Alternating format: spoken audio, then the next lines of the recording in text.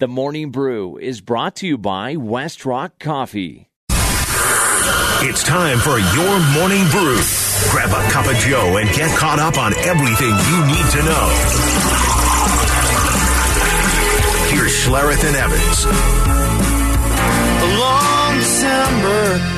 There's reason to believe. Yeah, we were discussing on whether or not we wanted to run the ball. We want to get ourselves a chance to be able to close the game out and win it. So we called a pass, and you got to keep the clock running one way or the other. Whether you take a shot down the field and you try to go up, maybe get a PI opportunity, because if you do catch it, you have a chance to win the game, and it's great. If it doesn't, the one thing, we just want to be sure that clock is running if we can, unless we have a chance for the shot to win the game.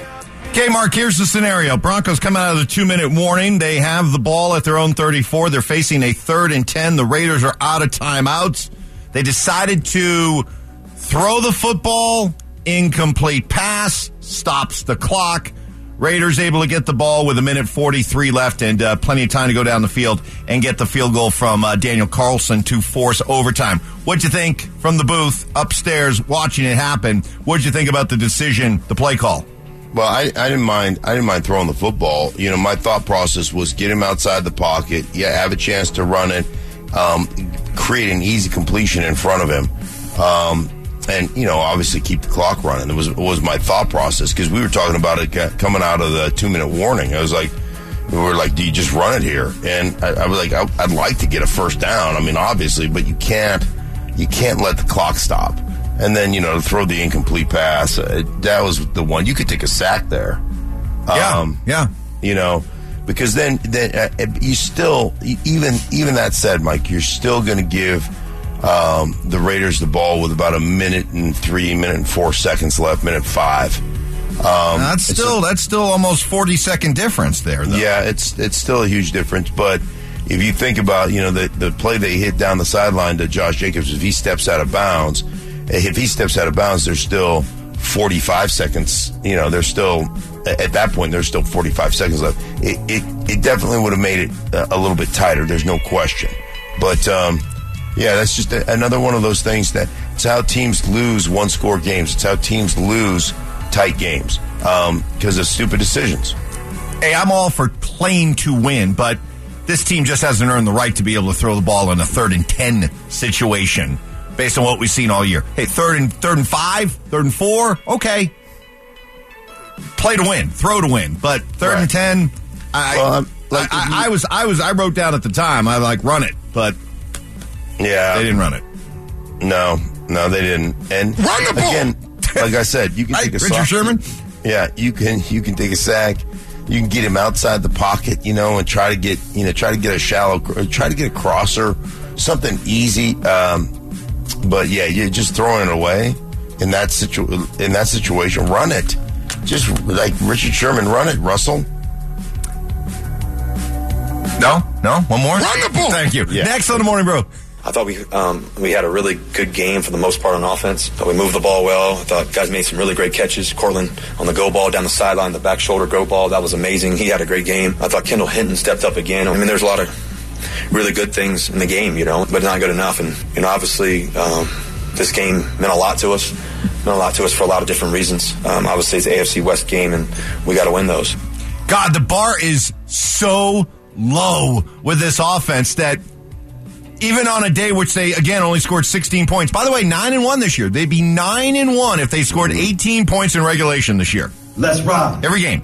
Yeah. Just 18 points. They'd be 9-1 right now. But the bar is set so low that I actually come away feeling a little optimistic that at least the offense looked better. The play design looked better. Yeah, that is a real low bar. I know. It's a real low bar. I know. That's all I got. I know. Hey, man, I get it. Yeah, I was like, wow, this offense is really humming. We had 10 points. I was like, wow.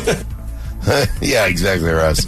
I was sitting in the booth going, man, we're rolling. This is humming. Yeah, we got 10.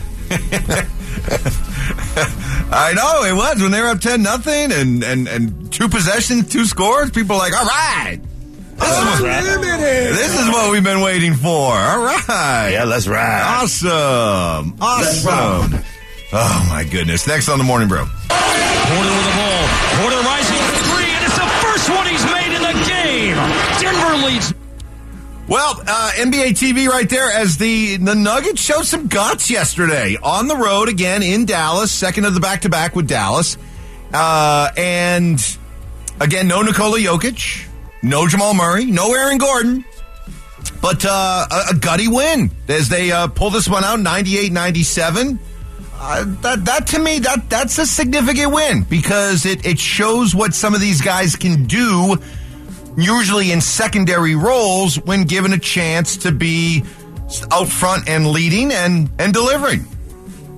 Yeah, that's a lot of dudes out, man. That's and finding a way to win. There's no excuses. That's good, and especially after Dallas slaughtered them the other night, just absolutely crushed them. So it's a good bounce back, good rebound win, and a tip of the cap to the Nugs for getting that done. Well, you learn about the guys who you can count on and clearly are made up of the right stuff and embrace these kind of challenges. And boy, they got one in Bones Highland. This is an absolute hit that they got with this kid. 29 points, 10 of 21 shooting. Just said, hey, hop on my back, boys. I'm gonna take this one home. I don't care if we're missing our three of our big guys. I'm going to bring this one home, and he and some of the other guys ably assisting, they get a good win. Next on the Morning Brew. 22 seconds left in the period. One-timer. A blast to the corner. They score. McCarr. Oh, the Avs. The Avs. Are we thankful for the Avs? How thankful are we for the Avs this holiday season?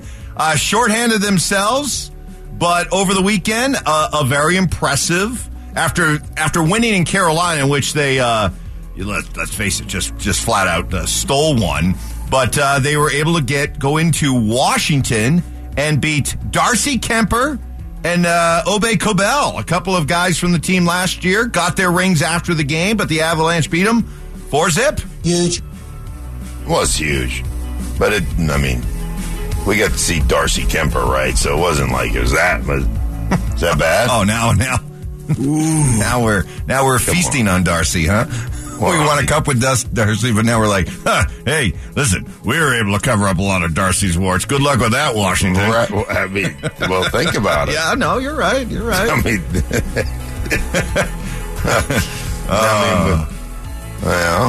4-0. Yeah, you're right.